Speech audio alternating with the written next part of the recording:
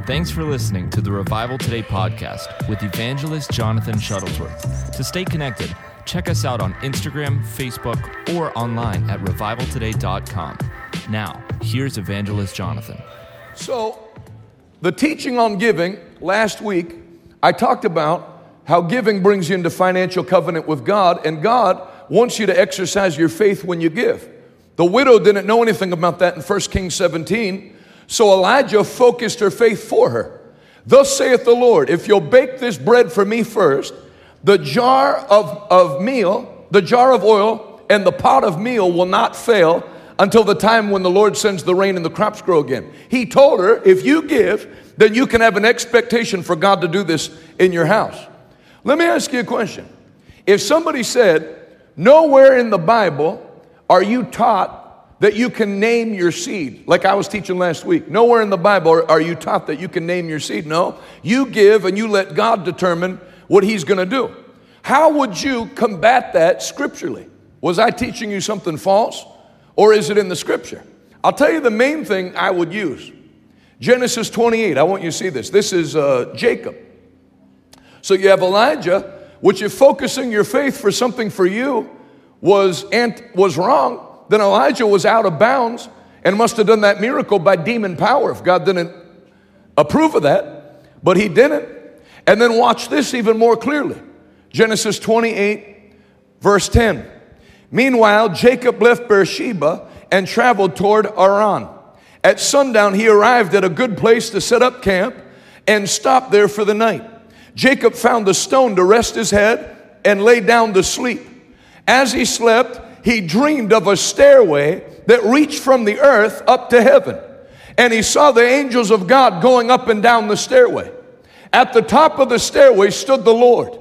And He said, I am the God of your grandfather Abraham and the God of your father Isaac.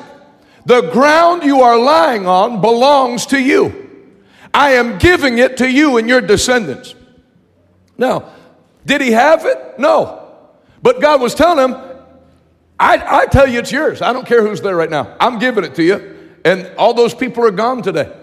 And the Jewish people are there. And it doesn't matter if every nation in the world gathers together to throw the Jews out of that land, which they're going to do. God will throw them out of that land and keep His people there because that's God's covenant promise with His people. Do you ever notice that all the people that are pro everything wicked, whether it's whatever you want to name, transgender surgeries for children, all the politicians that back that, isn't it interesting how they all say that Israel needs to reduce their settlements and move out of that land?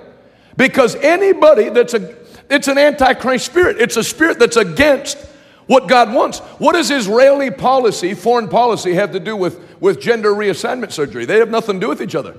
But you never see a politician that's pro-transgender children that also says the Jews have a right to that land. No, because they're anti-God. It's an anti-God spirit. So God gave them this land.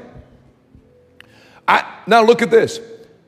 The ground you are lying on belongs to you. I'm giving it to you and your descendants. Your descendants will be as numerous as the dust on the earth. They will spread out in all directions, to the west and the east, to the north and the south. And all the families of the earth will be blessed through you and through your descendants. Where are the Amalekites? Where are the Hittites? Where are the Philistines? Where are the Canaanites? All those groups you read about back in Genesis, they're all gone. All of them. And that was only Jacob and his little family. And God said, your descendants are going to be so numerous, people can't count them. And they're going to spread out. They're going to be in the north. They're going to be in Scandinavia and Europe. They're going to be in the West, America, New York City, Florida. They'll be all over the place. They'll be so numerous you can't count them, and they'll last. I'm making this covenant with you. Now think of that. Sometimes I think, where would the Shuttlesworth family be if we just stayed coal miners that refused to go to church? Nobody know a thing about us. Now, in just 2 generations since my grandfather got saved, you hear Shuttlesworth, you think preacher. I get stopped at weird places. I know your uncle prayed for me. I was stopping at a hotel in Buffalo, New York. And the bellman came to help me unload my suitcases. And he said, what's the name for the reservation so he could fill out my valet ticket? This is in Buffalo at 1 in the morning. I'd never been to Buffalo. I was coming back from Canada. I said, Jonathan Shuttlesworth. He said, Shuttlesworth? He said, there was a guy named Shuttlesworth that came to Buffalo one time when I was a little kid. I said, oh? Because he didn't say whether he liked him or not, so I just figured I'd let him keep talking before I said whether I was related. He said, I was born with sickle cell anemia. And he said, my mother, he said, I wasn't going to church, and my mother took me as a boy to this meeting, and this guy was preaching, and he pulled me out and said, the Lord's giving you brand new blood. And he said, I've never had a problem with my blood since then. I said, what was his name? He said, his name was Ted Shuttlesworth. I said, that's my uncle. He gave me a big hug, almost too big. It cracked one of my ribs, I think. Big hug, yeah. Because in a little bit of time from the time Alan Shuttlesworth gave his life to the Lord, that blessing, what does the Bible say? That blessing that God put on Abraham, all those that are in Christ Jesus.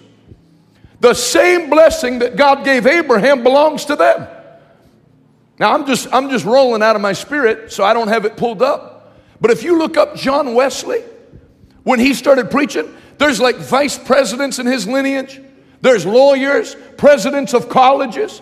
When you commit to God, it's not just, I'm going to start going to church and living better. There's actually a blessing that starts to get on your children and on your children's children. The Bible says the curse is to the 4th generation, but the blessing is to 1,000 generations. Everybody say, my family's blessed. Your descendants will be as numerous as the dust of the earth. They'll spread out in all directions, to the west, to the east, to the north, and the south, and all the families of the earth will be blessed through you. What's more, I am with you. I will protect you wherever you go. One day I will bring you back to this land. I will not leave you until I have finished giving you everything I have promised you. That's God talking. Then Jacob awoke from his sleep and said, surely the Lord is in this place. And I wasn't even aware of it. But he was also afraid and said, what an awesome place this is. It is none other than the house of God, the very gateway to heaven. Whoever did sound, it's 5-star. Everything's perfect. Great job. See, that's why you compliment people in Pittsburgh, everybody tenses up. They like to be insulted. The next morning, Jacob got up very early. He took the stone he had rested his head against and he set it upright as a memorial pillar. Then he poured olive oil over it. And he named the place Bethel, which means house of God, although it was previously called Luz. Then Jacob made this vow. Everybody say, name your seed. Then Jacob made this vow. If God will indeed be with me and protect me on this journey, and will provide me with food and clothing. What else? What a terrible place for a page to turn. And if I return safely to my father's home, then the Lord will certainly be my God. And this memorial pillar I've set up will become a place for worshiping God. And I will present to God what? I was reading an article on CNN.com one time. They were knocking the tithe. And they said preachers tell people that the tithe is 10%, even though that's never specifically mentioned in the Bible. That's because tithe literally means the 10th. So stick to writing garbage articles for your newspaper and leave the preaching to us. Amen. Yeah, if God will give me food and clothing, now he's not making something up. He didn't come up with the terms. He said, God appeared to me. Now, have you had God appear to you? No. But what do you have? You have his word. And God honors his word above his name. And anything God said in here belongs to you. What did we start the year off saying that the Lord spoke to us? The theme of this year out of Psalm 37 is the righteous shall. And we started speaking it. And we started sowing in that direction. And putting our faith out there. And what came into our possession in 2.5 months? 24.8 acres in Pittsburgh. That Adalis is meeting with the city engineers and working out all the permitting right now. Why? Because it's in the Bible. Well, they didn't have a Bible. So God came and spoke directly to Jacob. But did you know this?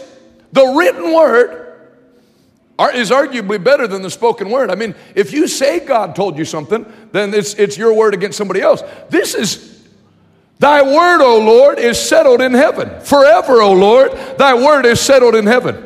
God is not a man that he should lie. Numbers 23:19. Nor the son of man that he should change his mind. If he spoke it, it shall come to pass. If he said it, he'll carry it through. So you can, the same way Jacob put a demand on what God said to him personally, if you find something in here, my friends are sitting in the back on the floor, and they called me over one time to pray for one of their family members that wanted children and was having trouble having children. You can ask them what I said. I said, now I'm an anointed man, and I'm going to pray. No, I said, the Bible says, and I told him about the childless woman shall conceive. It's the word. And if you want to put a demand on the word, you can have a baby. And she had her baby. Never was able to get pregnant, got pregnant, carried the child to term, and now they have a grandchild. Why? From putting a demand on the promise of God. So Jacob said, I'll tithe. But when I tithe, I expect you to give me food and clothing and protection. Well, he said he would. If you return to me in the tithe and the offering, I will rebuke the devourer for your sake. That's lawsuits.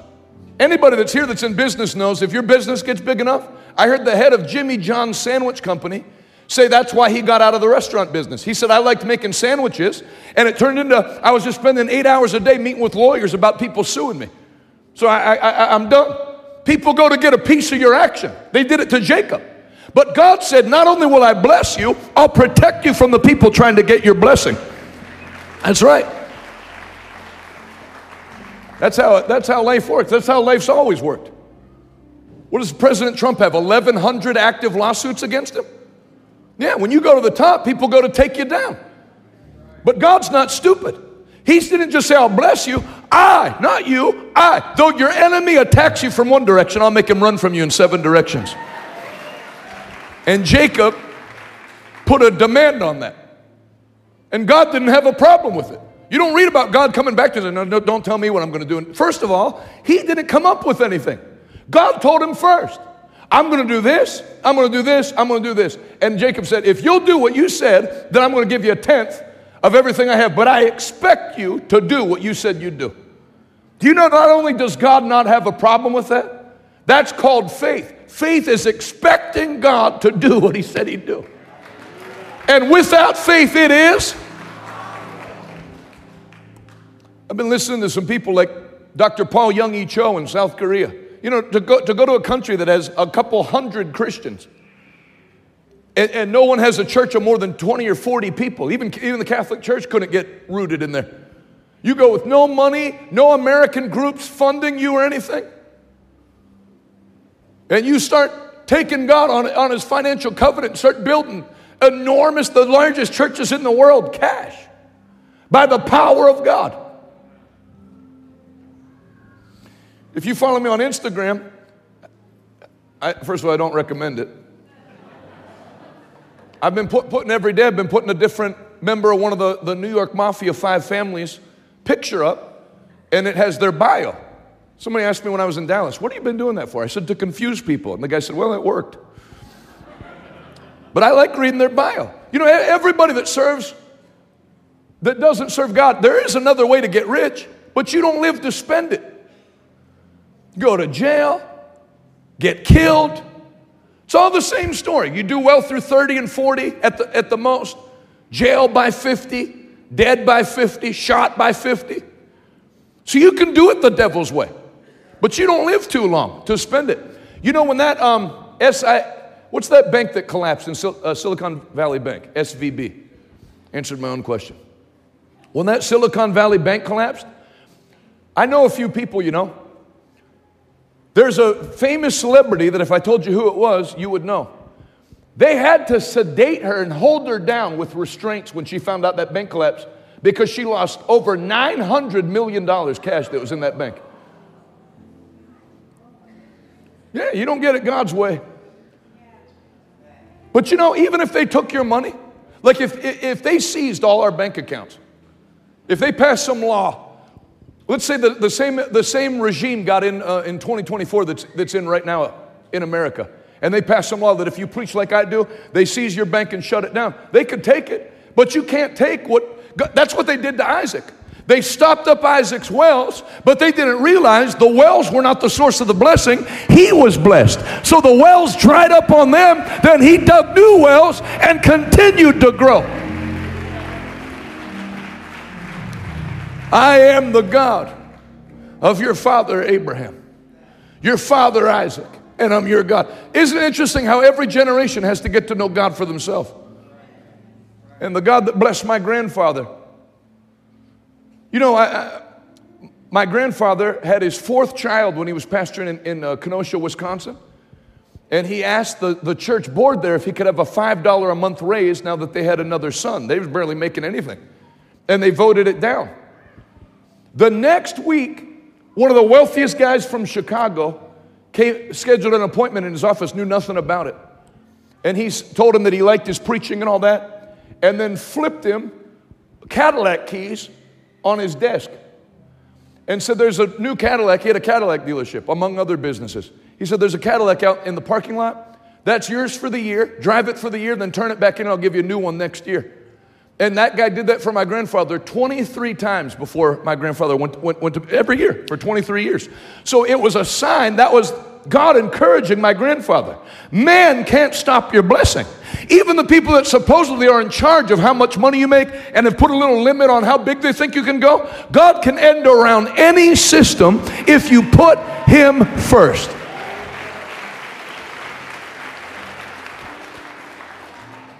And that God took care of my father. And that God's taking care of me. And this ministry.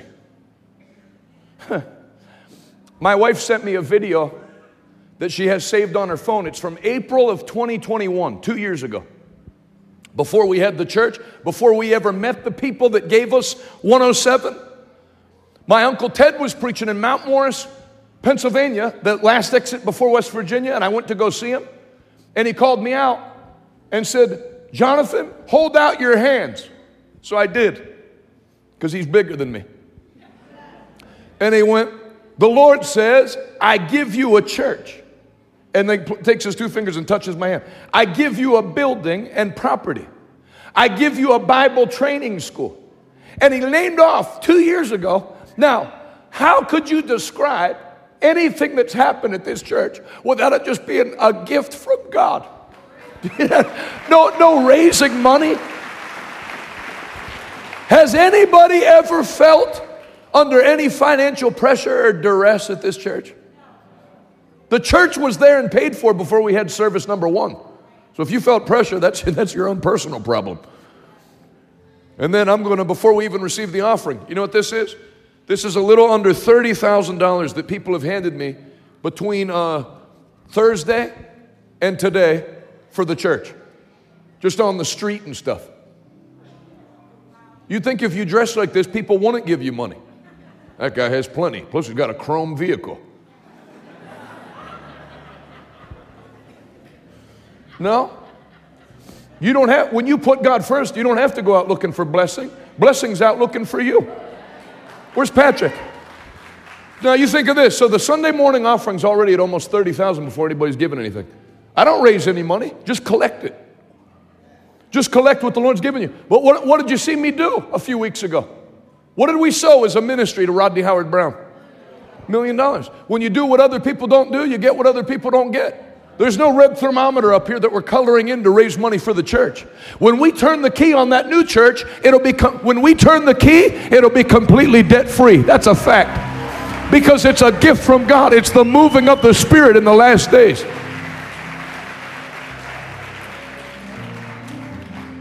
In the same way, salvation is for whoever's interested, and healing's for whoever's interested, and the baptism of the Holy Ghost is for whoever's interested. I don't believe it. Then you don't get it. Because that's called unbelief, and God hates unbelief.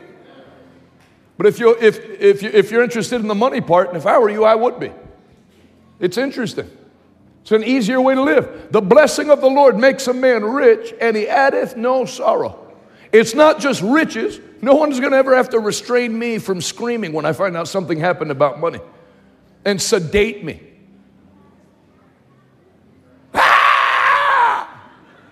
Well, that's what James said.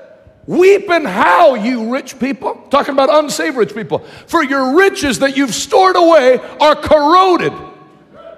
Yeah, I'm not storing up treasure here. I'm storing up treasure in heaven, but the heaven rains down here. See if I won't open the windows of heaven and pour you out a blessing that's so great. You won't have room enough to take it all in. That's what that, you know, I was raised Pentecostal, so you could probably tell by my suit and tie. So that's what they would teach, Brother Tony. Well, I'm not interested in treasure down here. I'm interested in treasure in heaven. Me too. But first of all, in Mark chapter 10, Jesus told Peter, anyone that's given house or possession or land or property shall receive now and in this life.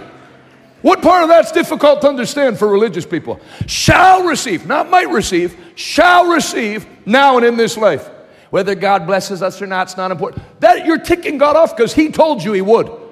You know, if I tell you I'm going to take you out to dinner and you say, whether you ever do or not, what are you basically saying about me? That I'm not a man of my word. What have you heard about me then? Well, I'm going to take you out to dinner on Tuesday. Brother Jonathan, whether you do or not. What do you mean whether I do or not? Somebody tell you I don't take people to dinner? Go around making promises I don't keep? When God says something, a wise man would say, thank you, Lord, that every word you've spoken over my life, I receive. I receive health. I receive strength. I receive long life. I receive protection. I receive abundance, an overflowing cup.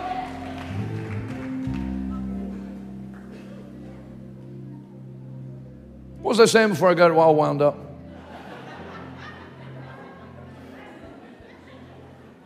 Anyone?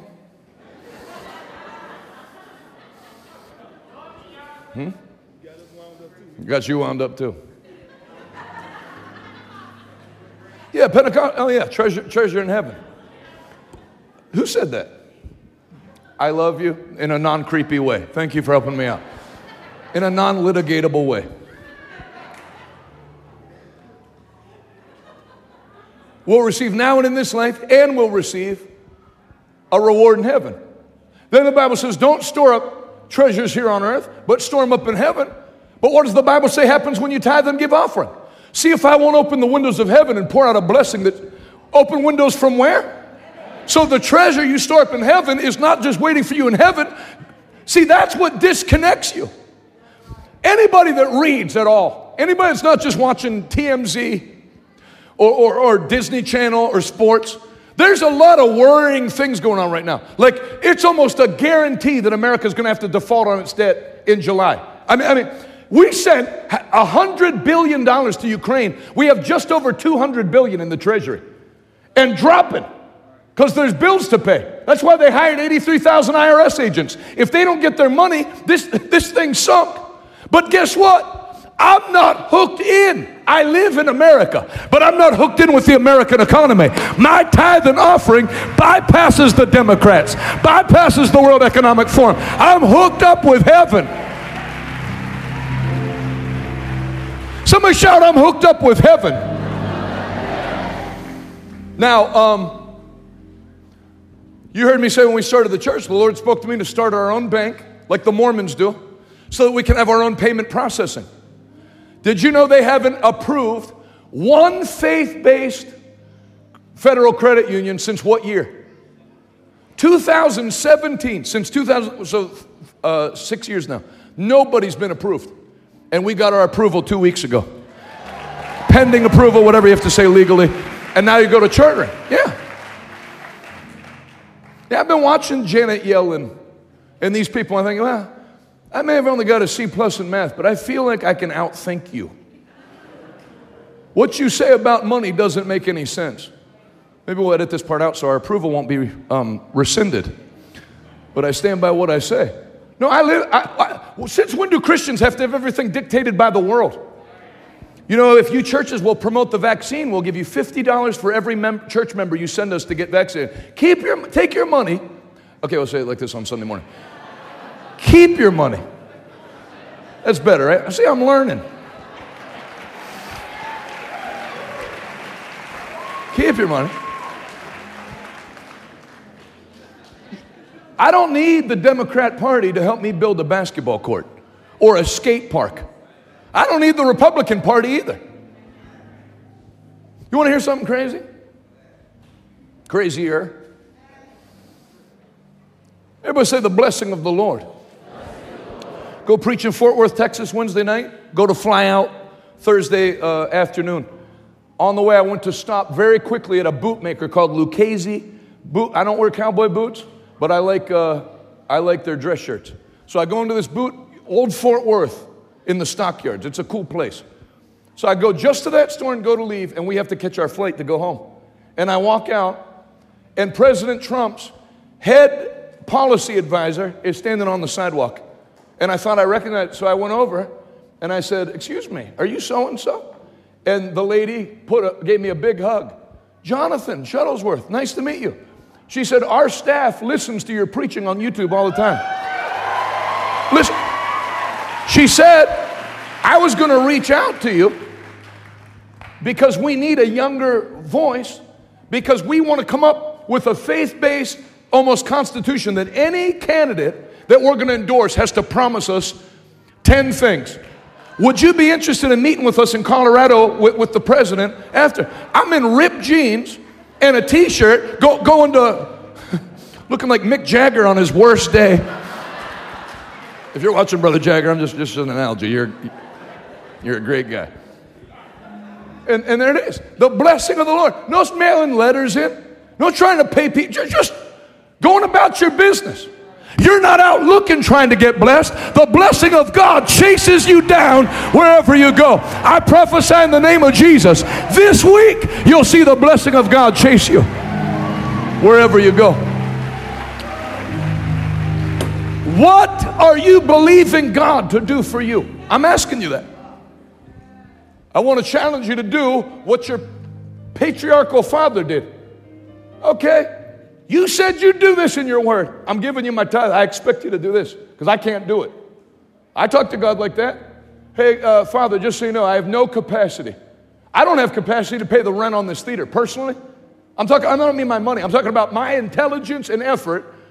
See, that's what I feel bad. I feel bad sometimes when I see other ministers because I can tell they're trying to do it in their strength.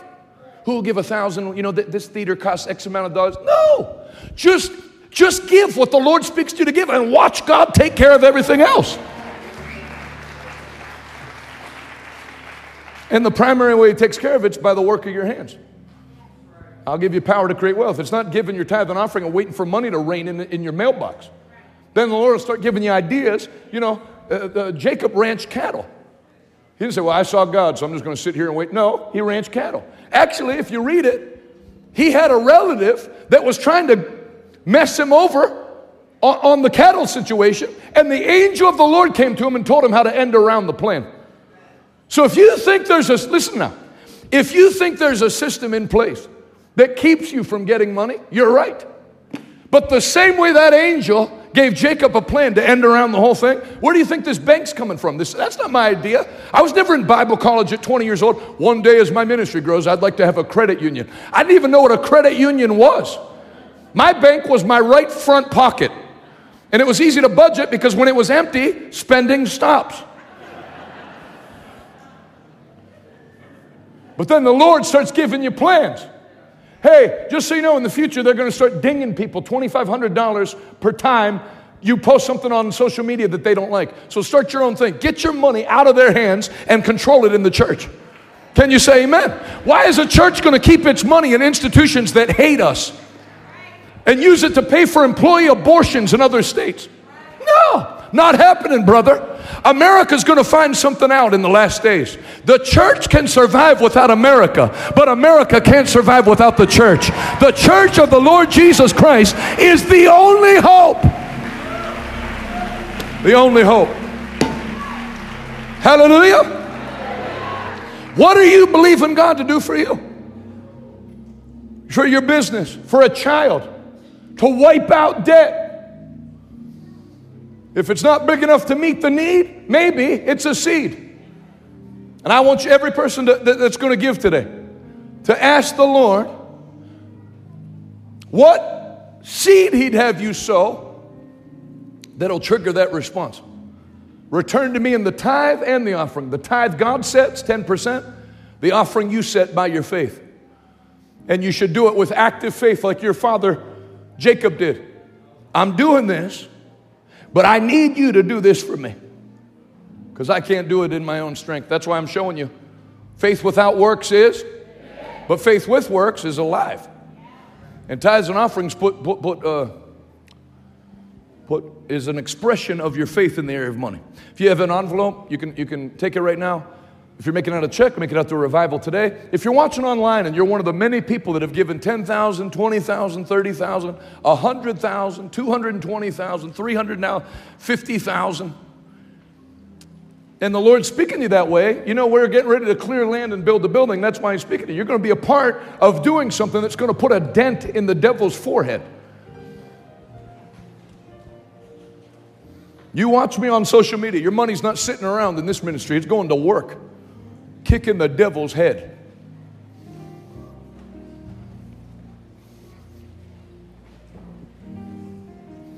Let me have the band come back up. We're going to learn 2 new songs today. Give you a second to fill that out. If you're watching online, revivaltoday.com, and you click Give Now. Thank you for your giving from South Africa, Nigeria, Ghana, New Zealand, Germany, Norway. Who else? What other weird countries? I don't say weird countries. What other unusual countries have we had giving from? Didn't we have Dubai or Abu Dhabi? Abu Dhabi. Whoever gave from Abu Dhabi, thank you. We start on television in Jerusalem, May 12th, covering all of Jerusalem, all of Bethlehem, all of Palestine, all of Jordan and Syria. Praise God.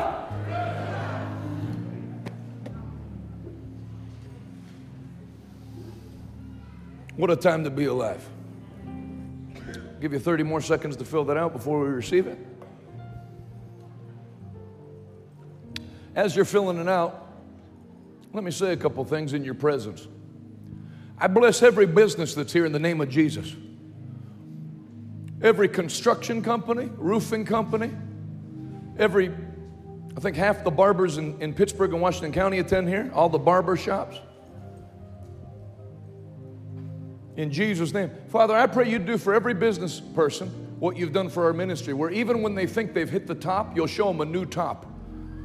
In Jesus' name. I pray you'd make people city powers, people that are already city powers, you'd make them regional powers. In Jesus' name. And I pray you'd even bring some businesses to the national and international level as they put your kingdom first. What you did for Chick-fil-A, what you did for Hobby Lobby, what you did for JCPenney, what you did for Belk's department store, what you did for Colgate soaps and toothpaste. Every business that puts you first, I pray you would explode them financially. In Jesus' name. Say this out loud. I'll never be broke another day in my life. Say, my children will never be begging. I'm blessed. My children are blessed. My children's children are blessed. My business is blessed. In Jesus' name. Now, so he took the offering for over, I didn't take the offering for 40 minutes. I taught on giving, and we're going to take the offering in about 70 seconds. I wish somebody would have told me this stuff when I was younger. I could be 10 years ahead of where I am, but did the best and eventually found my footing at about 27 when I heard somebody preach this to me and was taught against all this stuff. And after an hour and a half, I thought, that's in the Bible. That's what the Bible says. I don't care what my denomination says. Now, last week, before they received the offering, last week, I talked about the Holy Ghost and fire, and when we got on the fire part, the thing broke loose, and I still haven't recovered from that Sunday. Jeremiah 20, verse 9, the Bible says it's like a fire shut up in my bones. So when I was driving home, I had a couple of old Pentecostal songs come up in my spirit. And brother and sister Tony and Clarita Jackson were kind enough to learn them in the band. And they're going to sing a first one. This one's called Funeral Plans.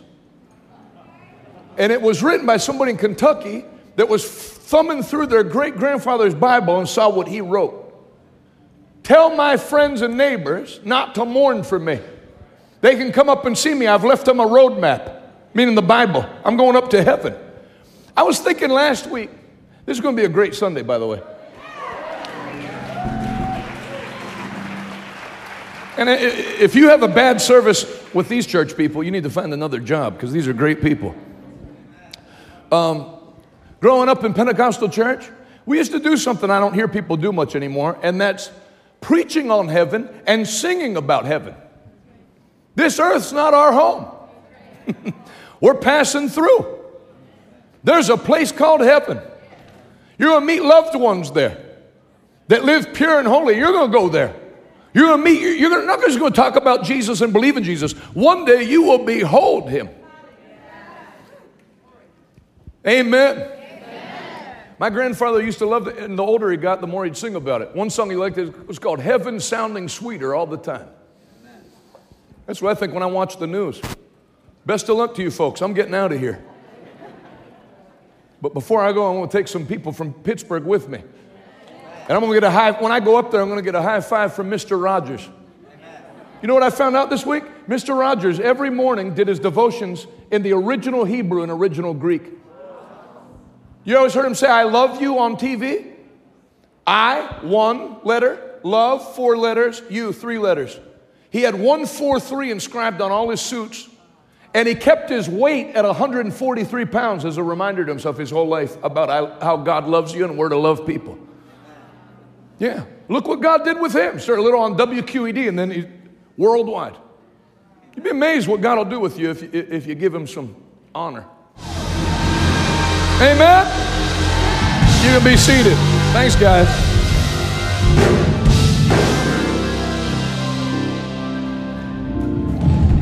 How many appreciate Sister Clarita and all the musicians and singers?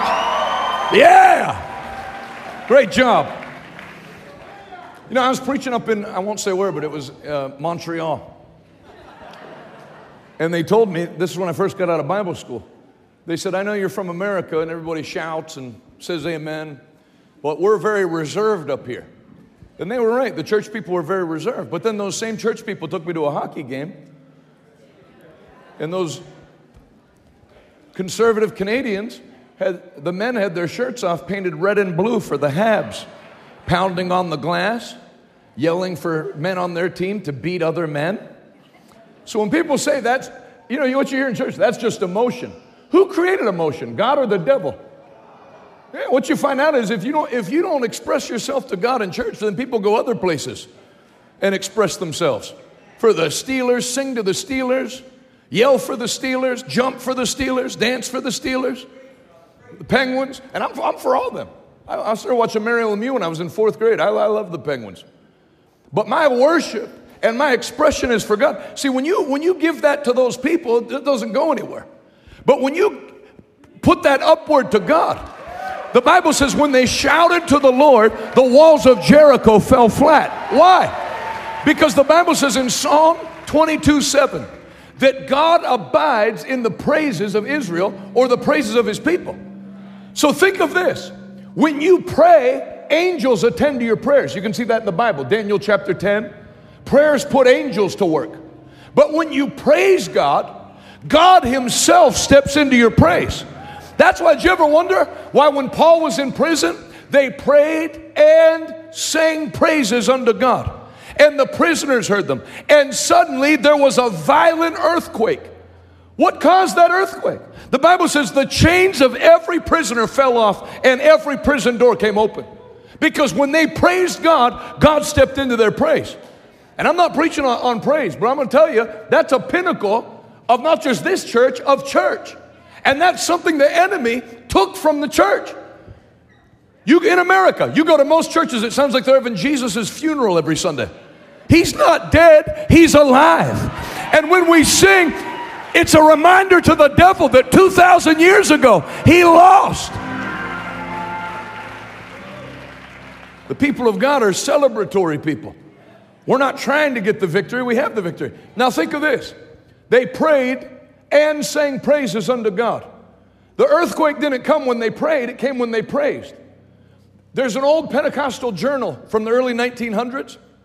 There was a woman missionary, Pentecostal missionary, and she got smallpox before they had the vaccine.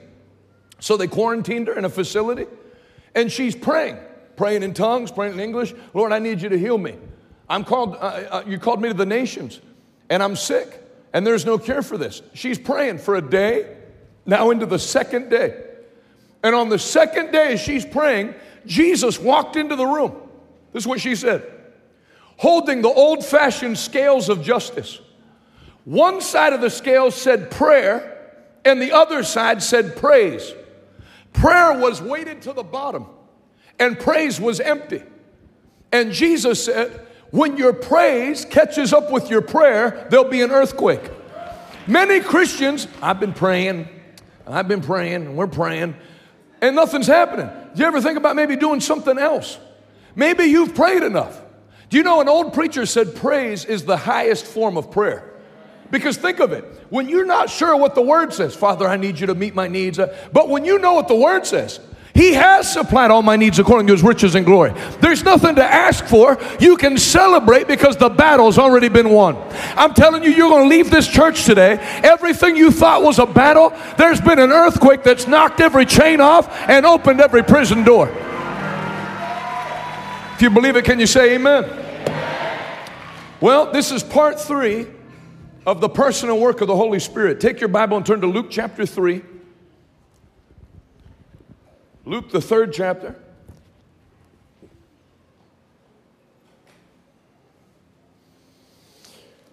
Three Sundays ago, we celebrated the resurrection of Christ, the death, burial, and resurrection of Christ.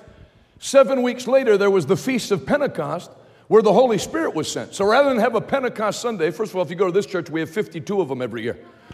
But I wanted to teach on and preach on the personal work of the Holy Spirit, who's why Jesus came. And you're going to see it here. Luke chapter, how many of you have enjoyed this series so far? Been great being with you doing it. Luke chapter 3, verse 15. Everyone was expecting the Messiah to come soon, and they were eager to know whether John might be the Messiah. John the Baptist answered their questions by saying, I baptize you with water, but someone is coming soon who is mightier than I am. So much mightier that I'm not even worthy to be his slave and untie the straps of his sandals. I baptized you in water, but he will baptize you with the Holy Ghost and fire. And that's what you read about. That's what Jeremiah talked about. You know, somebody from some nominal church didn't like that song. That's a scripture. Jeremiah said, if I try to stop prophesying, how can I do it? His word is like a fire shut up in my bones, and I'm weary from holding it in. And that's what we've been preaching on. And some of you have got on that track in Christianity. Christianity used to be difficult for you. You knew you weren't supposed to drink. You knew you weren't supposed to run around on your wife. But you don't have the power to do it. You can't live for God on your own power. But the Bible says in John 1:12, as many as received him, Jesus, to them he gave the power. Power. Christianity is power. It's resurrection life. The Bible says, if that same Spirit that raised Christ from the dead dwell in you, he'll quicken your mortal body. It's living power. I baptize you in water, but someone is coming soon who's mightier than I am. So much mightier, I'm not even worthy to tie his shoes. I baptize you with water, but the same way I baptize you in water, he will baptize you in the Holy Ghost and fire. Now, I've said this one of the other weeks. I said, whatever you think you like about this church, Jonathan, I like how he's passionate. I like how he's bold. Whatever. It's not boldness. It's not passion. It's the fire of the Holy Ghost. It's the thing that keeps kids sitting on the edge of their seat where you don't have to tell them to be quiet. Young kids, people that haven't been to church, that are sitting first service, crying their eyes out. What is that? Passion doesn't do that. You don't listen to Gordon Ramsay on Hell's Kitchen and start crying. Well, that's really touching my heart watching him curse at those people with that passion. No. All those things, listen now, it's a thing that the church has. It's our calling card. If we lose it, we have nothing. If we lose it, all we are self-help, behavioral modification. I'll keep you in prayer. But that fire that God gave the church, for the Bible says they were all in one place in one accord. And suddenly there was a sound from heaven, like the rushing of a mighty wind, and it filled the house where they were meeting. Think of how the church was birthed. Turn to Acts chapter 1.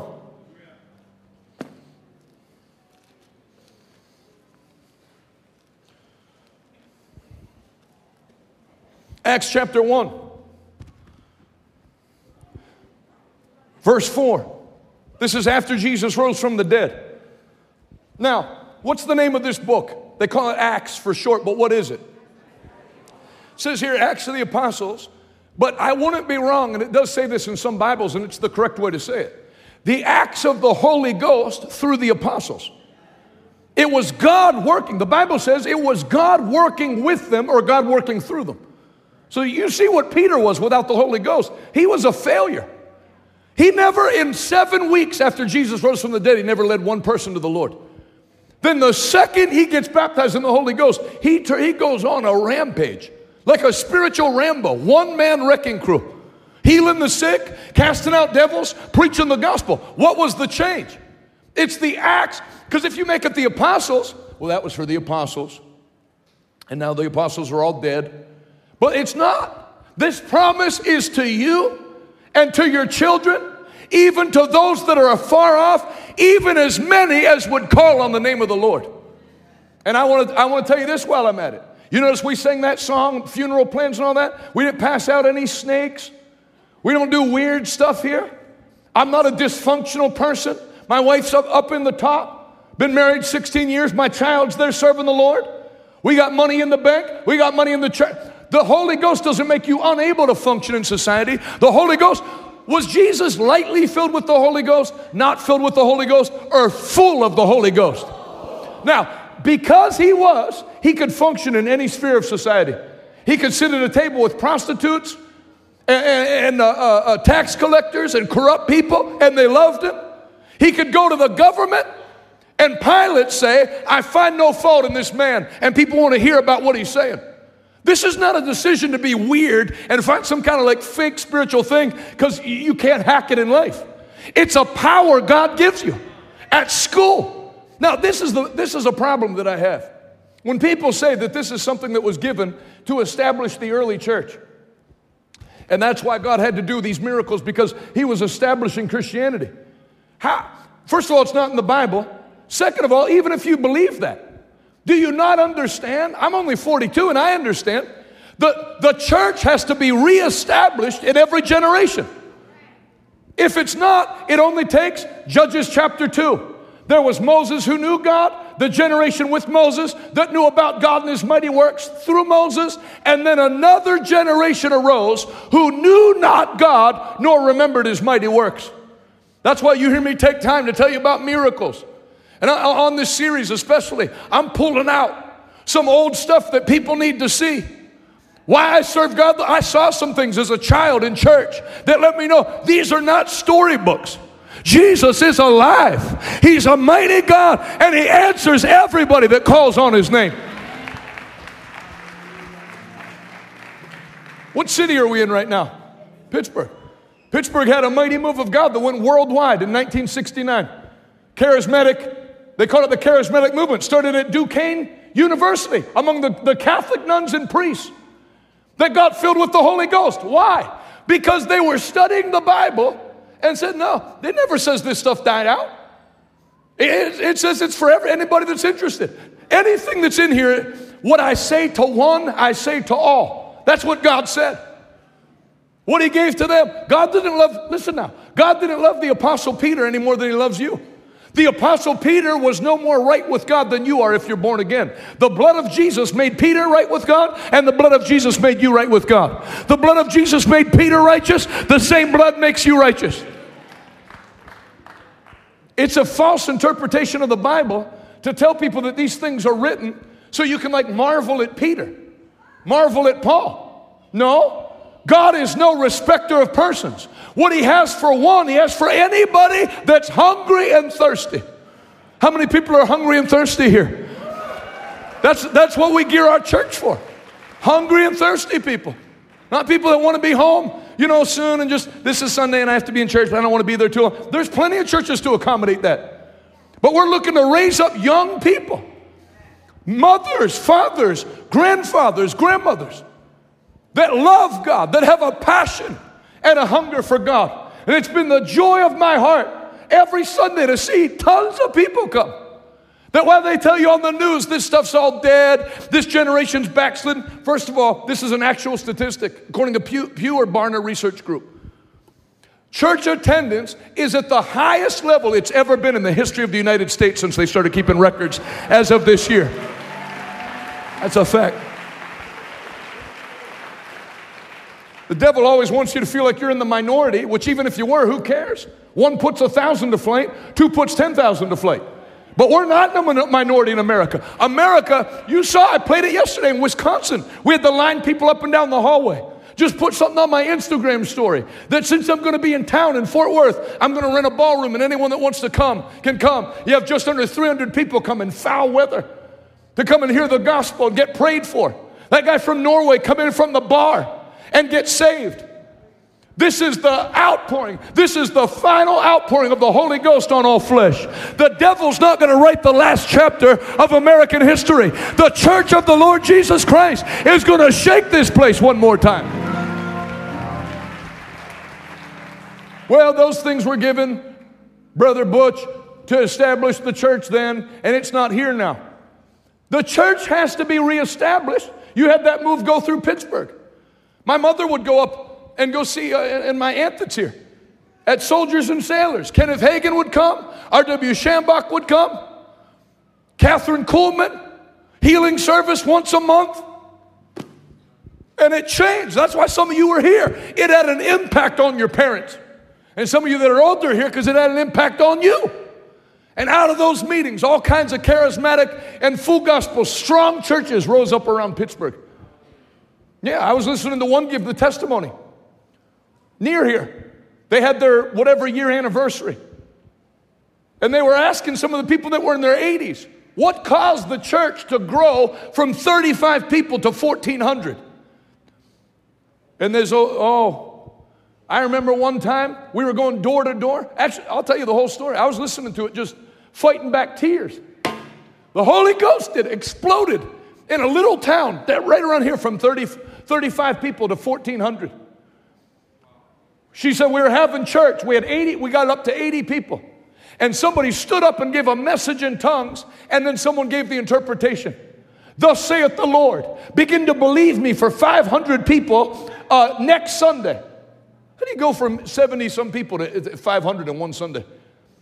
By the Holy Ghost. Same way you go from 120 to 3,120. The Holy Ghost. If you cut him out, it's tough sledding, man. But if you have him, he's a type of the Holy Spirit in the Bible is oil. What does oil do on an engine? Keeps it from grinding, makes it run smooth, absorbs heat. Absorbs the heat, you don't feel it. We're doing all kinds of stuff here. I'm as fresh as a daisy. Don't feel any stress. The more you get into this flow, you're not going to feel any stress. There's going to be a grace, the same grace that's on this church is coming on your house today. Somebody shout fresh oil. Fresh oil from heaven. Hallelujah. So they said they started going door to door and inviting people. And they invited a Polish lady. There used to be a lot of Polish people around here. That's my mom's side of the family was that. And she couldn't speak any English.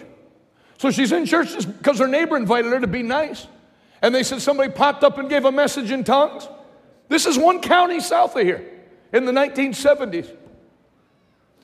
And they're waiting for the interpretation. The Bible says if somebody speaks in tongues, let another interpret. Who has the interpretation? While they're waiting for the interpretation, when that person finished their message in tongues, that old Polish lady got up and went to the altar crying. Heard the gospel in perfect Polish from that message in tongues. Wasn't speaking in Polish. They all heard in their language.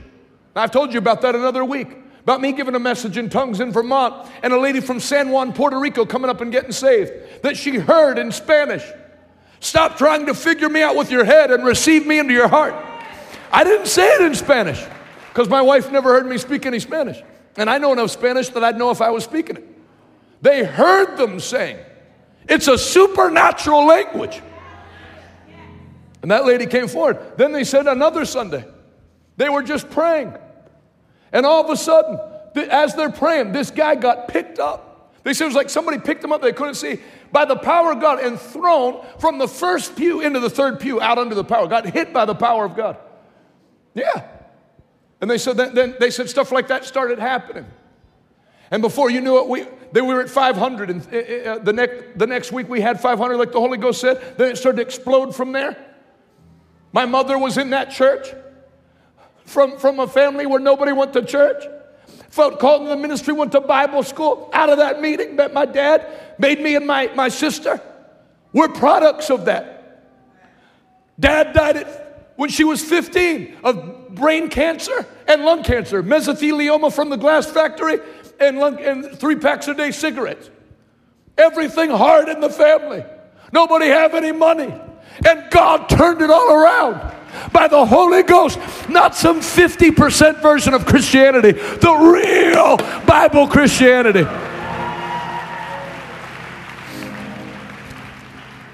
Now that's what blew up the early church. That's what blew up Pittsburgh in the 70s. But where is it now? So if you let it go, then there's a generation that comes up that doesn't know there's a delivering God. And the pharmaceuticals companies lick their chops at all the money they can make off antidepressants and transgender surgeries. $1 million per case. Chemical castration and the hormones you have to take for the rest of your life. And so the devil preys on people because they don't have power. So the enemy offers them a solution and gets paid. But God doesn't want to get paid off your problem. He paid for your freedom, not with cash, but with the blood of His Son, Jesus Christ. And then He not only purchased your freedom, He gave you power to keep it. Everybody say power to keep it. Now the testimonies are all over the place now. People in all their businesses. We got like a church full of evangelists. Do you know why? When you get full of the Holy Ghost, you can't shut up about Jesus because the Holy Ghost won't shut up about Jesus. Some of you have had people tell you that in your family or you know, all you ever talk about is God. Well, what a travesty.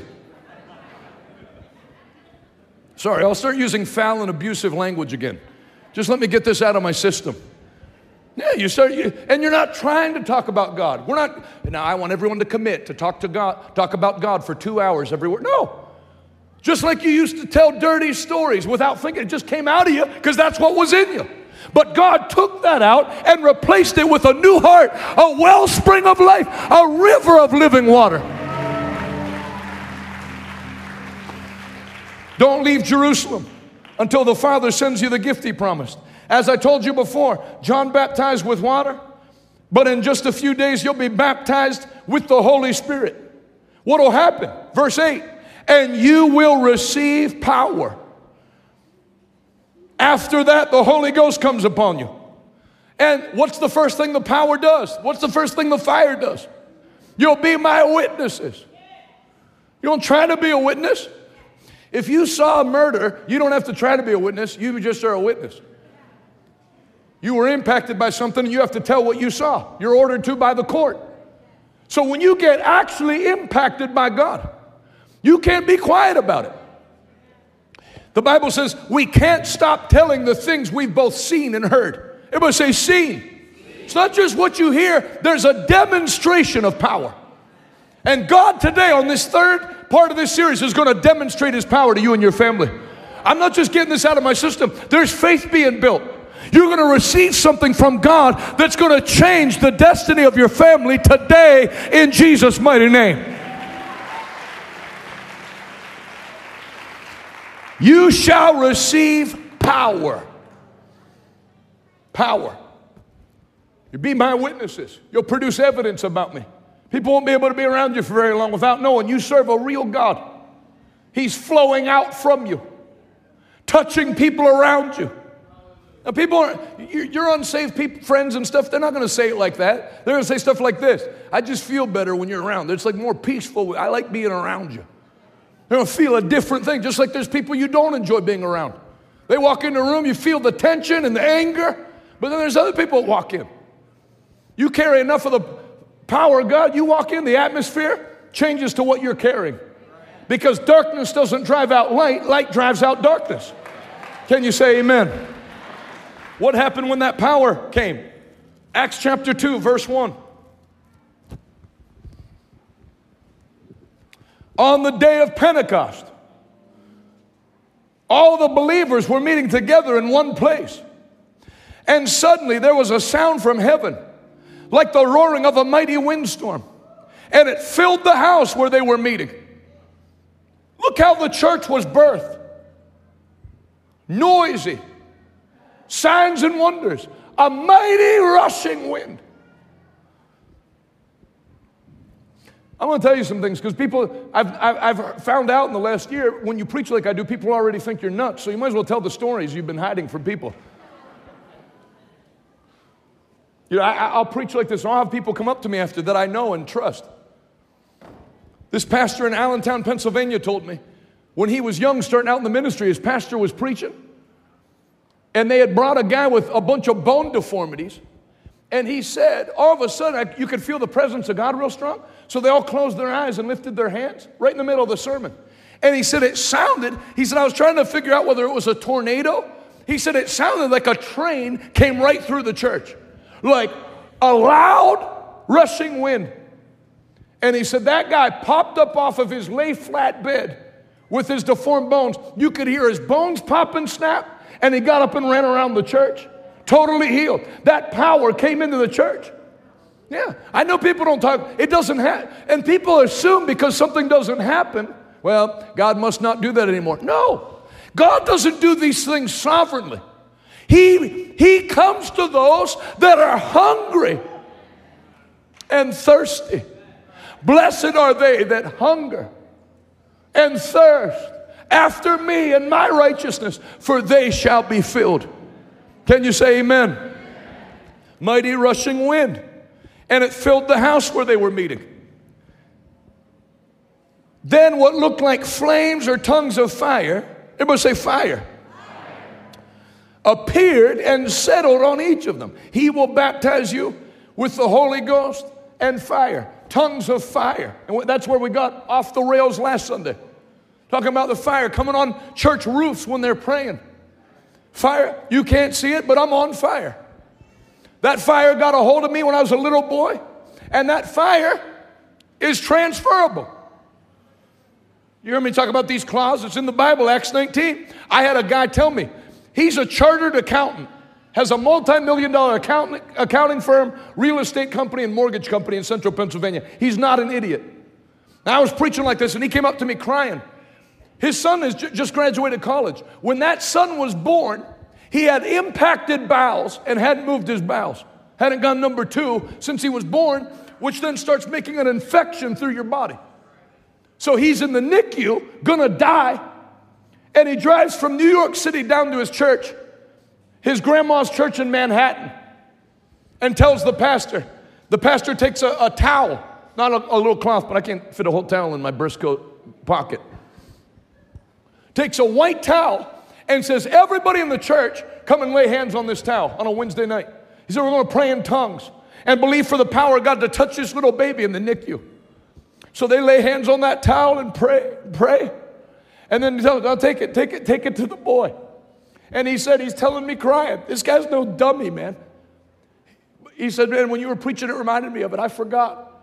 He said, I laid it on my son. And he said, I kid you not. The second the towel touched him, all the bowel shot out of him. Just came right out. He started crying. The healthy color came back through. Yeah. And that guy's in church now. And his family's in church because these signs point people to Jesus. That he's a way maker when there seems to be no way. When man says there's no answer, there's still a God that says, call on me and I will answer you.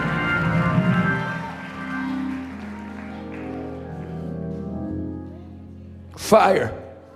And everyone present was filled with the Holy Spirit and began speaking in other tongues as the Holy Spirit gave them this ability. So what happened? The people heard them outside. Then the crowd ridiculed them. So get ready. That's the devil's only weapon against this thing is ridicule. He can't stop it. He can just get you to be ashamed of it. Well, I went to, it's kind of loud, and the services are longer. And, so we have another church we go to, and that way I'm able to see my mother for brunch. That's what people do in America. They have a church they go to that's a Sunday church. Then when someone has cancer, then they show up here, or a church like this, to get prayer. But you'd be amazed what would happen if you would plug in, not when you're in trouble, if you would stay connected to the Holy Ghost and the fire and the river. That river will never run dry. It'll keep all those things driven out of your life.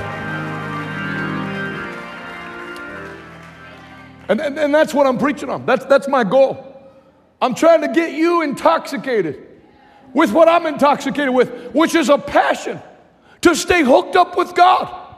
Don't use God to get out of a pit, back up out of the pit, and then, okay, we're good. I'll see you next time I fall in the pit. No. What would happen if you take that? That's what I've been doing, by the grace of God. That's what my father is going to be here next week at 65. I've been watching these guys. My Uncle Ted just turned 68, staying hooked up.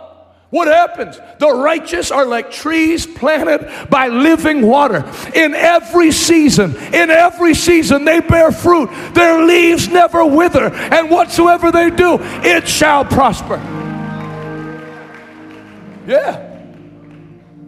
Because the same God that got you delivered off of heroin, if you'll stay hooked up with him, he'll start flowing through you to deliver other people from heroin.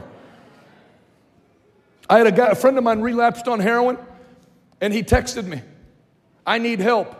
I texted back, give me the address where you're at. So I finished my morning broadcast, and then I went over to the heroin flop house where everybody was. I was going to change out of my suit, so I didn't look like I was out of place, but I thought, if the DEA raids this place, I do want to look out of place. So I went over in a 3-piece suit, because that's what I was wearing to preach, and went there. And he's on the couch shaking. I messed up. I feel so sick. I need help. So I just sat by him and let him talk. I knew. Now this is going to sound arrogant to some people, but the scripture the Lord gave me was 1 Samuel chapter 5. Turn there with me. I'll close with this. I got you for the rest of your life. 1 Samuel 5.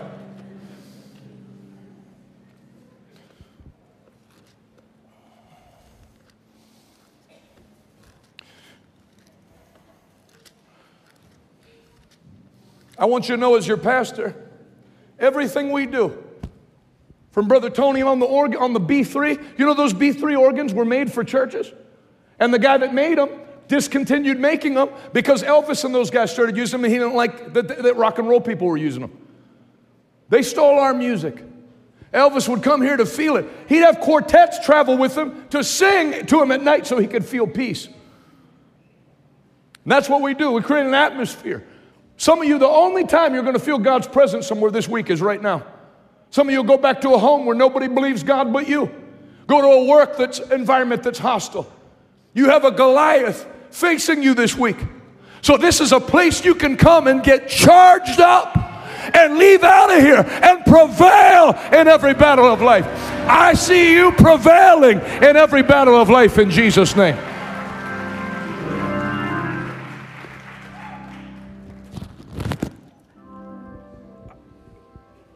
Yeah, I don't go to like filthy places, but I also don't go to religious places. There's some places, you pick up evil things at the wrong place, and some churches you pick up dead things. It's dead. Music's dead. Preaching's dead. Some people you hear him preach, you feel like saying, do you know Jesus? You talk about him like he's George Washington.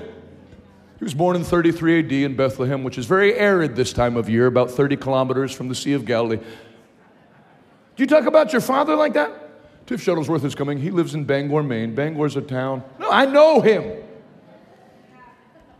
If you know Jesus, I mean know him, not know about him, like I know about Joe Biden or Donald Trump or know about Ben Roethlisberger. I've never met him though. I know about them. But if you know Jesus, it's impossible to know him and not be impacted by him. Read Matthew, Mark, Luke, and John. Everybody he came in contact with was just getting blessed.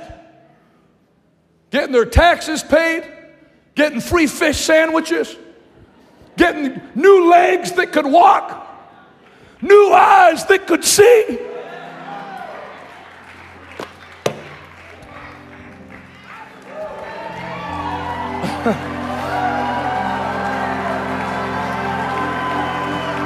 He's alive. The stone's been rolled away. He's alive.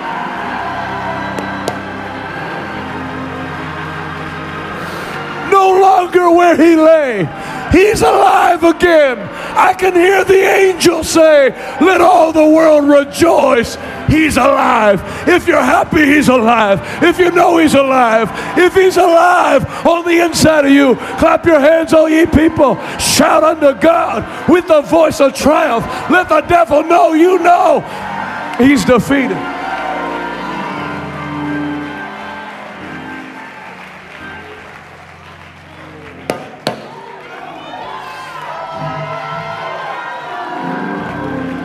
You can be seated. Everybody say the Holy Ghost.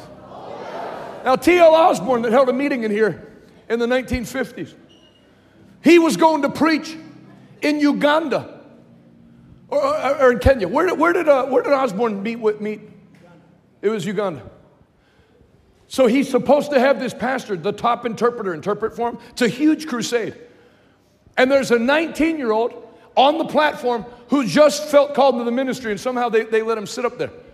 T.L. Osborne walks by him and stops and looks and says, you're the one to interpret for me tonight, which ticked off, all the hierarchy.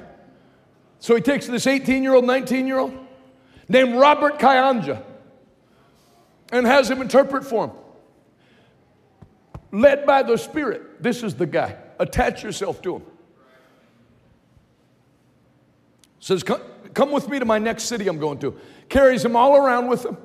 And then when they finally finish, he would use a big jug of anointing oil. You know, when you anoint 50,000 or 100,000 people, you can't have a little thing like this, like a perfume sample from Macy's. So he's got this big wooden thing, and when he finishes anointing everyone, he tells them to lift his hands and takes the whole bottle of oil and pours it over top of him and gives him a word. That guy starts a church. Miracle Center in Kampala, Uganda. That's the guy. You know how we did 40 Days of Glory? I stole it from him. He did 70 Days of Glory in Kampala. They were having 8,000 to 10,000 people a night come. 8 p.m. till midnight, praying for the sick. I keep in touch with him on Instagram. I was talking about him one time like this, and somebody sent him the clip, and we've been talking. He played the clip for his church. See, when you get in the Holy Ghost, you'll get hooked up with different people. Same way as somebody gets on drugs, they just start finding people. You don't have to go on, do an internet search, where can I buy heroin? They just seem to find you. When you go on the other stream, you find other people. So he starts that church years down the line. So they do 70 Days of Glory. They're getting all kinds of people healed, particularly crippled people. So they have a stash by the stage of crutches, wheelchairs, and walkers. So he says, I feel led to announce 70 Days of Glory round 2. In round 2, they had another peculiar thing happen. An imam came, that's like a Muslim pastor, the head of the mosque in Kampala comes. He gets born again, healed, and filled with the Holy Ghost. He gives his testimony, then takes off his cap, takes off his sash and his robe, and lays it on the altar. Then he was a top imam. So a bunch of other ones. Why did they come? Because there's no healing in mosques. There's no healing in Buddhist temples. You know what they teach? They teach you have to accept what God does. It's not for you to question. Gee, that sounds like a lot about what churches teach in America. Jesus never told anybody accept your lot in life. Do you want to walk? Do you want to see? Do you want to hear? Then as your faith is, so be it unto you.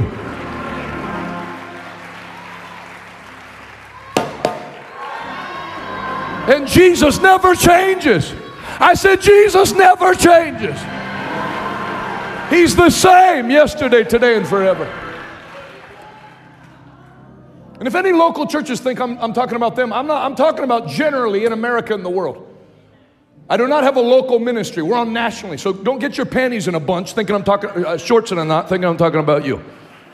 Sorry, slipped out, still early for me. This is not a local thing. This is what the devil's plan for the world, and this is God's plan to flip the devil's plan back on his head.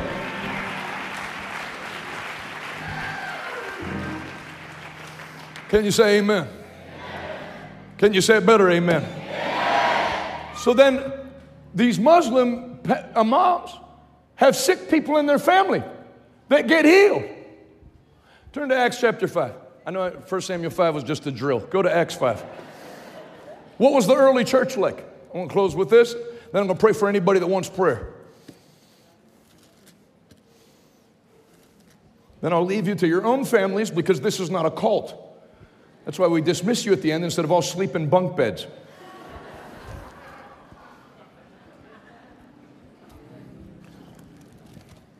What was the early church like? Acts chapter 4. I know I said 5. Let me start a little up. 4:23. As soon as they were freed, Peter and John returned to the other believers. Now, when it says they were freed, what were they freed from? They were arrested and told never to preach again or teach in the name of Jesus. Just like same spirit wants to do now in America. You people can have church.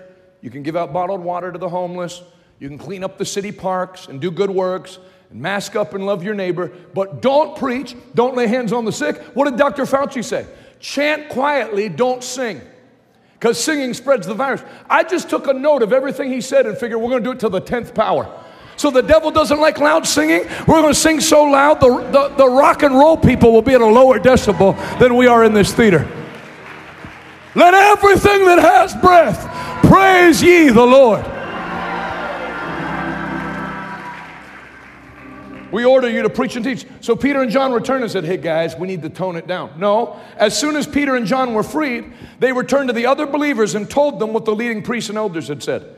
When they heard the report, all the believers lifted their voice together in prayer to God. And they said, O sovereign Lord, creator of heaven and earth, the sea and everything in them, you spoke long ago by the Holy Ghost through our ancestor David, your servant, saying, why were the nations so angry? Why did they waste their time with futile plans? This is not a new thing. World Economic Forum, laws they're trying to pass to silence the church on social media, to silence any dissent against the chemical castration of children. The devil's been plotting things since the beginning of time. But you know what the Holy Ghost said through David? Why is he wasting his time with futile plans? The devil's not over our head. The devil is under our feet. The kings of the earth. By the way, Montana outlawed transgender surgeries for children yesterday. Nebraska did it 2 days before that. This country does not belong to hell. This country is going to be a place of heaven on earth and revival. That's a fact. O sovereign Lord, creator of heaven and earth, the sea and everything in them. You spoke long ago and said, why did the nations rage? Why do they waste their time with futile plans? The kings of the earth prepared for battle. The rulers gathered together against the Lord and against his Messiah. In fact, that has happened here in this very city. For Herod Antipas, Pontius Pilate, the governor, the Gentiles, and the people of Israel were all united against Jesus, your holy servant, whom you anointed. But everything they did was determined beforehand according to your will. And now, O Lord, what was the early church's response? When they're facing persecution, let's take it easy. No, now, O Lord, hear their threats and give us. Everybody say me. This is what they prayed for. Anything they prayed for in the Bible, you can pray. Lord, give me great boldness. Some of you, that's what people are telling you now. You're too bold. And you actually, including me, need to get more bold. Give us more boldness. Devil thinks we're too loud, be louder. Too bold, be bolder. You give too much, give more. Anything the devil tells you not to do, do it twice.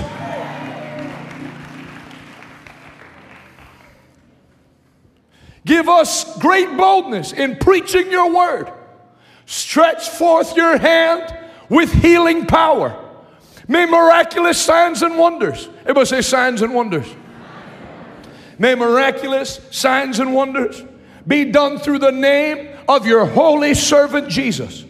After this prayer, the meeting place. The meeting place shook.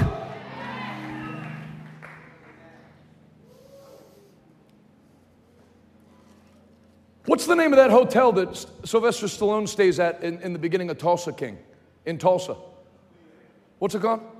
Shame on you for watching that show, but thank you. It's called the Mayo. Do you know that hotel was closed down for 30 years? Because Enoch Adeboye and the Redeemed Christian Church of God came there in 1979 and they held a prayer meeting there. And the engineer came, not in the ballroom, in their room. Him and 4 other preachers were praying, and the manager came and said, you guys have to stop playing instruments in this room. It's shaking the building. They said, we don't have any instruments. And he didn't believe them, so he let them in the room. They looked out there. There's no bass guitar. It was okay. So they keep praying. The vibration wouldn't stop, so they condemned the building. This is a true story. They condemned the building because they thought there was an engineering malfunction that they couldn't find somewhere in the foundation. And Adeboye was telling his children when he took them to Oral Roberts University about it, and he saw it was still closed 30 years later. So he went and laid hands on the building again because he felt bad and said, Father, for the sake of the owners of this property, please restore this building and let it open back up again. And you can look it up on Wikipedia when it opened back up. It was the same year he prayed, and it's one of the top hotels in Tulsa. Why? Because that power, the prayer of a righteous man, produces great power. And has one, everybody say signs and wonders. Now, you remember I said this before Jesus comes back. There are going to be things that happen in the church of the Lord Jesus Christ, and this is one of them, that are going to astound the mind of unbelievers. Anybody can argue what they think are facts. You have your facts, they have their facts. But nobody can argue with a miracle. When somebody that's born blind begins to see. When someone with a withered hand has their hand grow out. That's the calling card of the church.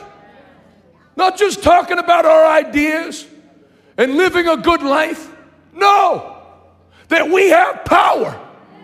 The same power that rolled the stone aside and took Jesus' body out of the tomb, never to die again. That power is available to everybody that wants it. How many of you are hungry today? How many of you are thirsty for His righteousness? You're going to get filled. The building shook. And they were all filled with the Holy Ghost. Then they preached the word of God with boldness. Now what happened in answer to their prayer? Acts 5:12. Sorry, still getting the lay of the land. The apostles were performing a few signs and wonders among the people. The apostles were performing what? Many what? Yeah, that's the early church. Praying for the sick. Not keeping the sick in prayer. We'll keep you in prayer. No. Pray for the sick. That's what Osborne did when he was here. That's what Jack Coe did in this building. Bring the sick of Pittsburgh. And we're going to preach the word to them and pray for them. All the believers were meeting regularly at the temple in the area known as Solomon's Colonnade. But no one dared join them, even though all the people had high regard for them. Yet more and more people believed and were brought to the Lord. Crowds, multitudes. You're going to read that word a lot in Jesus' ministry and in the book of Acts. Miracles produce crowds. Power attracts people. That's why the devil wants that taken out of the church. So we were sitting here, if we kick the Holy Ghost out of church, if I said, you know what, I'm going to start a church in Pittsburgh, but that stuff's kind of like outdated, and so we want to be trendy. Where are all the trendy churches now? 31 people, whole staff laid off. No churches like that survived COVID. Not one. Because you can have a cute little church when times are good and the Dow Jones is at 35,000 and the economy's sailing. But when it hits the fan, those churches wilt like a flower in the heat. And in this last hour of time, God's not looking for a cute, acceptable church. He's looking for a church that's full of the Holy Ghost and fire to get the power to the people. Somebody shout, power to the people. Crowds of both men and women. As a result of the apostles' work, sick people were brought out into the streets on bed and mats so that Peter's shadow might fall across some of them as he went by. Crowds came from the villages around Jerusalem, bringing their sick and those possessed by evil spirits, and they were, how many were healed? How many of you know God, we don't know why He does? No, they were all healed. That's how the early church grew. So Robert Kayanja gets that oil on him, starts that church, 70 days of glory, then all the imams start getting healed. There's a pile on one side of the platform of wheelchairs, canes, crutches, and walkers, and a pile on the other side of imam robes. That the heads of the mosques came and received Jesus Christ and were saved. Then they go round 3. You know what happened in round 3? The top DJs in Africa, the top footballers in Africa, soccer players, the top athletes start coming and giving their life to Jesus. And I don't mean some kind of celebrity conversion like they're doing the church a favor. I'm talking about soccer players crying. I've been running around on my wife on the road, asking her, I want you to forgive me, honey. I want our marriage to work. I'm giving my life to Jesus Christ. And then athletes in the 3rd round of 70 days start going. So we did 40 days of glory here last year. Within 7 days, Roe versus Wade overturned. EPA ruling against gasoline and coal and natural gas overturned. Because this is the hour not for the church to shrink back, but to take that power to its nation. And that's what we're going to do at this church in Jesus' name.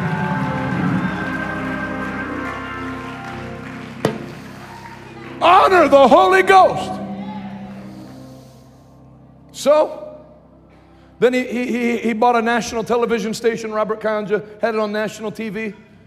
And so did you see that Kamala Harris flew over to Uganda with $16 million to tell them to pass LGBTQIA laws that are pro-LGBTQIA and transgender stuff for the kids?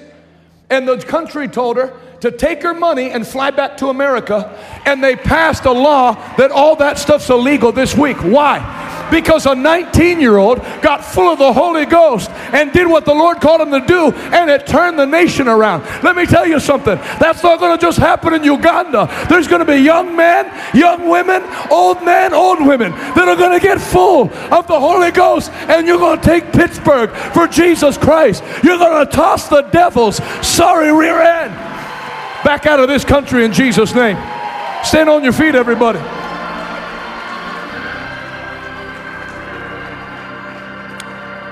Say it right out loud. The Lord is good, and His mercy endureth forever.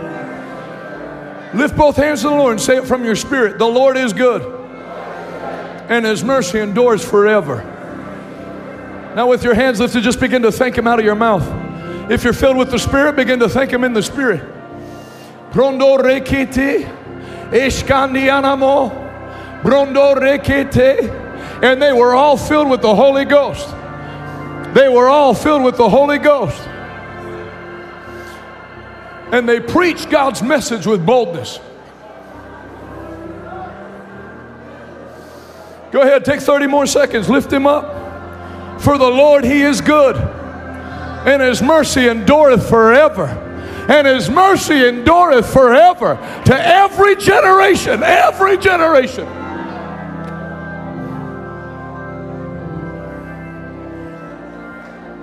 You can put your hands down and look up at me. Why should somebody that's demon possessed be more intent on pumping fentanyl through Pittsburgh than the children of God are pumping God's power through Pittsburgh? Can you say amen? Because that signs and wonders and healing and miracles, that ends around the whole system. I told you that friend of mine in the ministry that was preaching in Long Island, New York. Kid comes in that's on heroin, gets completely delivered of heroin. Completely in one night. And 2 nights later at the revival, a limousine pulls up. And the head of one of the 5 families in New York, I could tell you which one, comes out of the limousine. Where's the preacher that prayed for my grandson? He's in there. Comes in with his bodyguards. I want to thank you. Thank you for taking care of my grandson, Father. You know they don't call you Father. When that head of the mafia passed away, they sent a limousine to that preacher's house to go to the funeral, sent it for him, and then asked him to ride in the vehicle with the guy. Before that guy died, he called for him and had him come in and told him, confessed to him that he needed to receive Jesus Christ, led him to the Lord. You can't invite that guy to church. You'd be amazed if you start praying for people recklessly, left and right. Eventually you get a senator's son. Eventually you get the owner of a sports team's son that's been in and out of methadone clinics, and they've been paying hundreds of thousands of dollars and can't get him right. Go ye into all the world and preach the gospel. Next week there's going to be motorcycle chapters here. Well, you got to be careful. Criminals have more respect for church than preachers do, or than Christians do.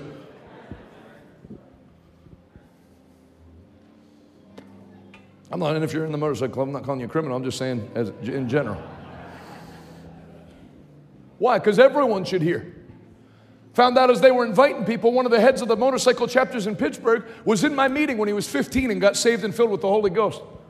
He's away from the Lord now, but he's coming. He's going to come. You're going to get saved. This is not a hideout church. Oh, the world's so wicked. Thank God we have a safe place to come with our families. The church is supposed to conduct itself in a way that makes the devil need a safe place. Just kick his tail 6 days a week and come back and celebrate on Sunday. Go out and do it again. Come back and celebrate. Go out and do it again. Pop it. Kick his tail. Re-kick it. Jesus stripped him of all his power. I said Jesus stripped him of all his power.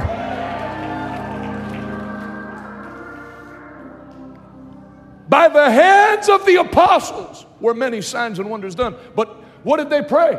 Lord, stretch forth your hand to heal. It was the Lord doing it through their hands. And that's what being filled with the Holy Ghost is. It's allowing God's power.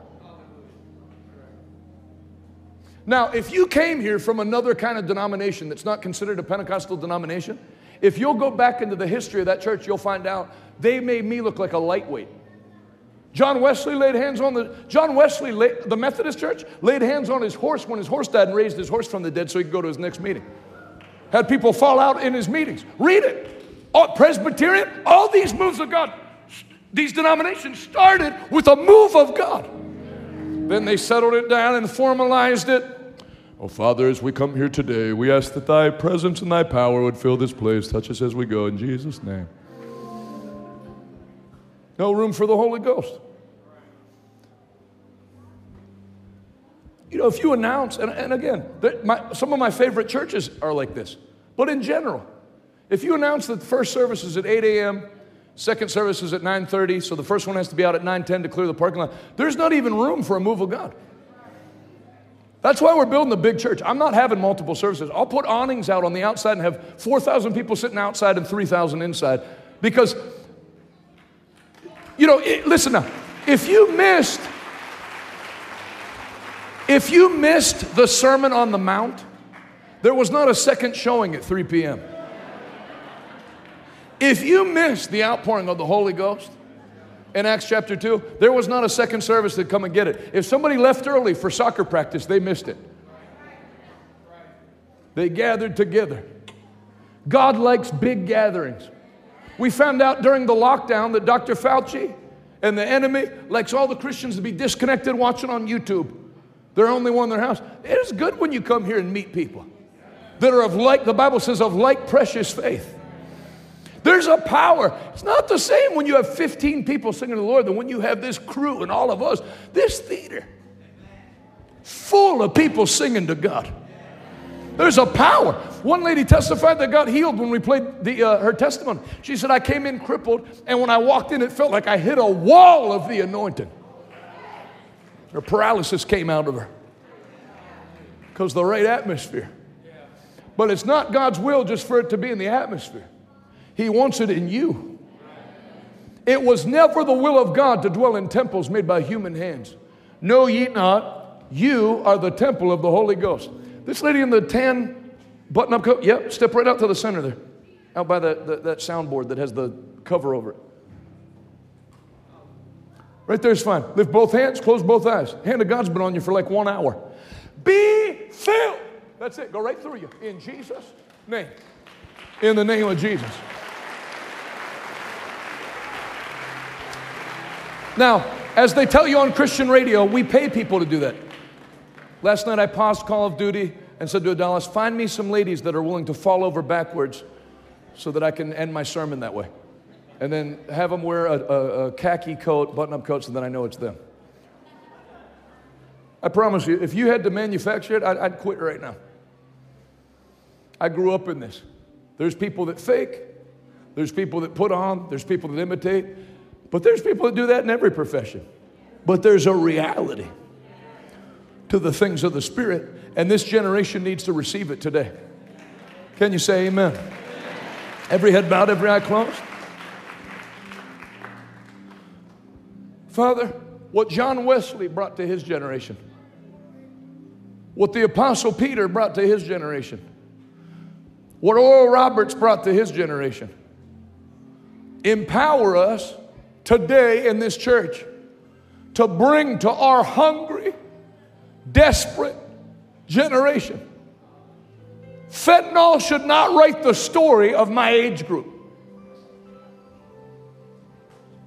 Empower us today. Do for us today what you did for the early church in Acts chapter 4. In Jesus' name.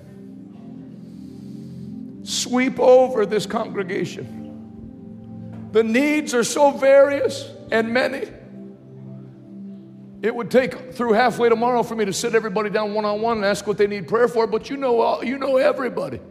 You know every need that's represented. And there's no need, there's no desires, there's no requests in anybody's life that you can't take care of before 1 o'clock. You created the whole world in 6 days. I curse drug addiction. I curse the spirit of fear and anxiety and depression and racing thoughts at 2 a.m. about death and destruction. Everything that's of the devil, I command it out of everybody's life. Briko rega indiabato riko stondierebe brigandi arabostodo prondo rekiti. Blessed be your name forever and ever. Great are you, Lord. Greatly to be praised. Give us over 1,000 next week, I ask you, Lord, to hear the word and be saved. Empower every worker of this church. When we invite people, let it just hit them right.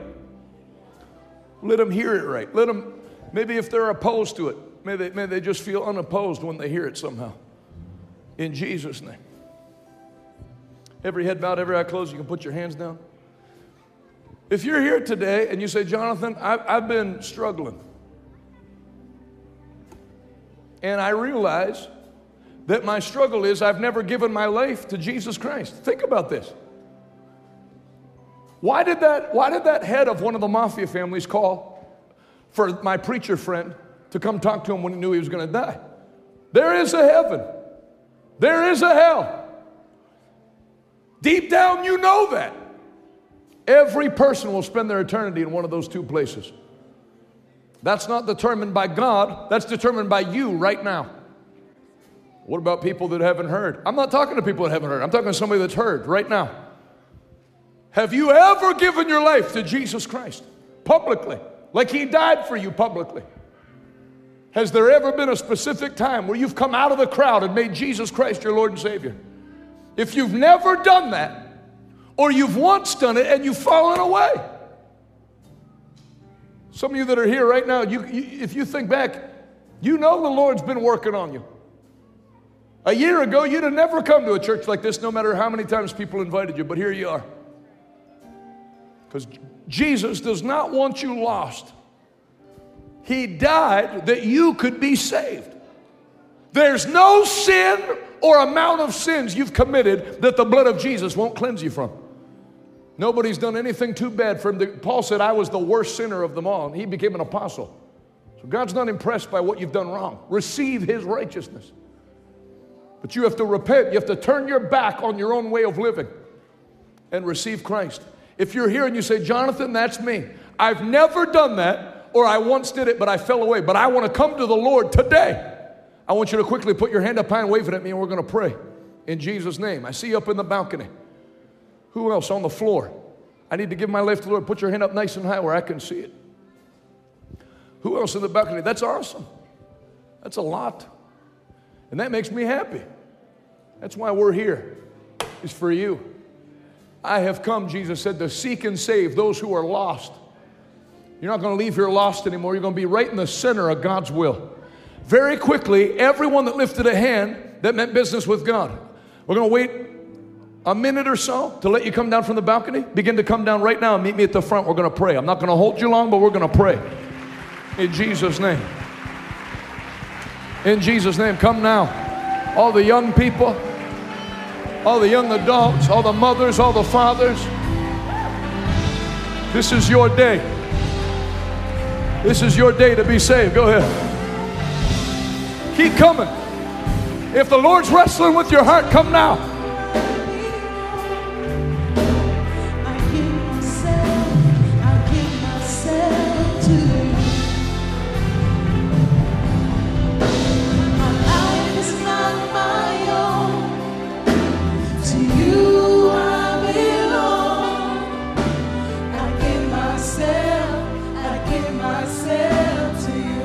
Come right to the front. Keep clapping. Yeah, more people come. My life is not my own. To you I belong. I give myself to you. Who else before we pray? Give myself away. Oh, I give myself away. Awesome. Awesome. Can use me. I give myself away. Amen. Thank you, Jesus. Thank you, Lord Jesus. Give myself away. Anybody else before we pray? You can leave here light as a feather. My life is not my own. To you I belong. I give myself. Come right up, bring the I kids. give myself to you. My life is not my own. That is awesome. Anybody else before we pray? Man, you can feel the joy in heaven. I give myself. Sing it one more time. If God's wrestling with your heart, you can come today. Oh, my life is not mine. My life is not my own. To you I belong. I give myself to you. Hey, my life is not my own. To you I belong. Oh, I give myself to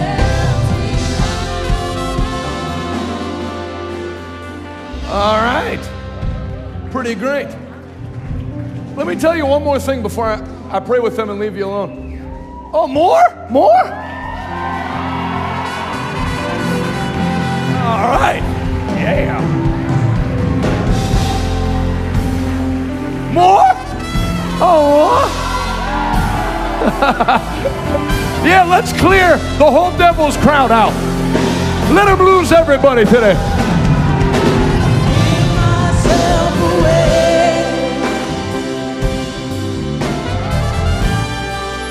Two more. Give myself Come. I'll wait for you. I like you.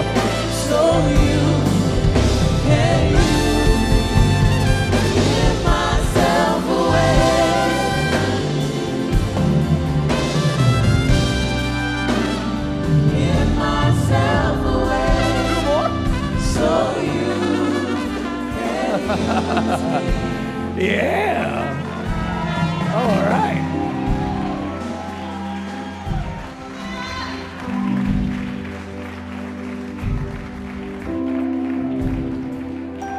Praise God.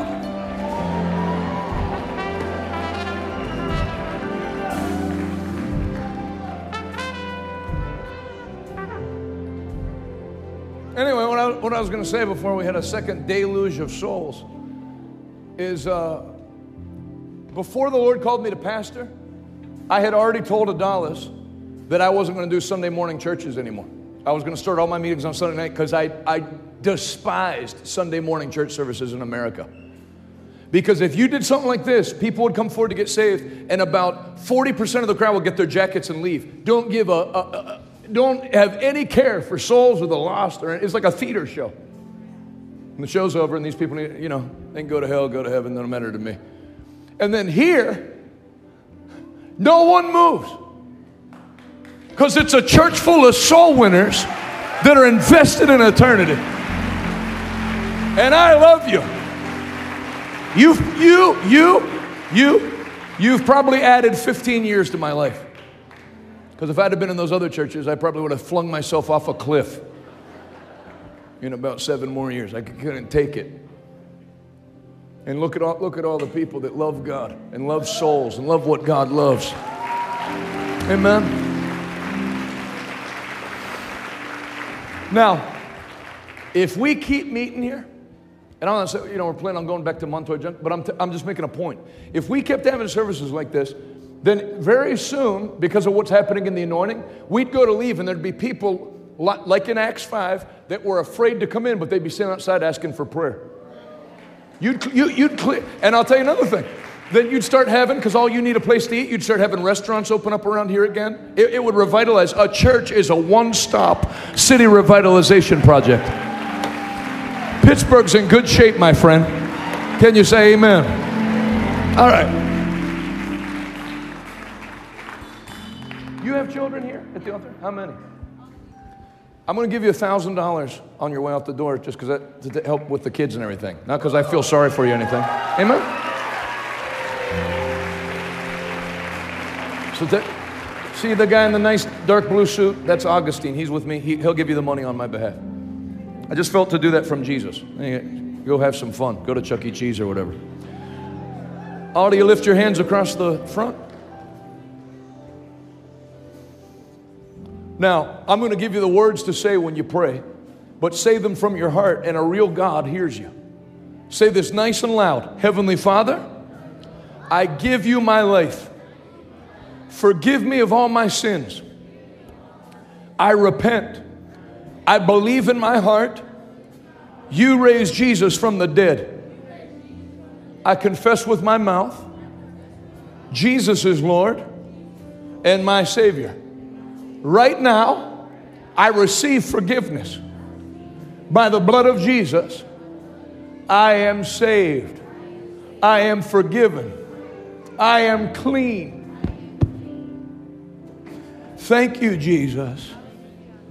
Thank you, Jesus. And thank you, Jesus. Hey, this is Jonathan Shuttlesworth. I want to thank you for listening to my podcast, or if you're listening to my wife's, thank you on her behalf. If you want to be more than just a casual listener and stand with us as we take the message of the gospel of Jesus Christ to our generation, go to revivaltoday.com and click Give Now and be a part of the 1,000 monthly partners that we're believing for. I have a special gift that I'll send to you today, and I'll say thank you in advance. Until next time, thanks for listening. See you later.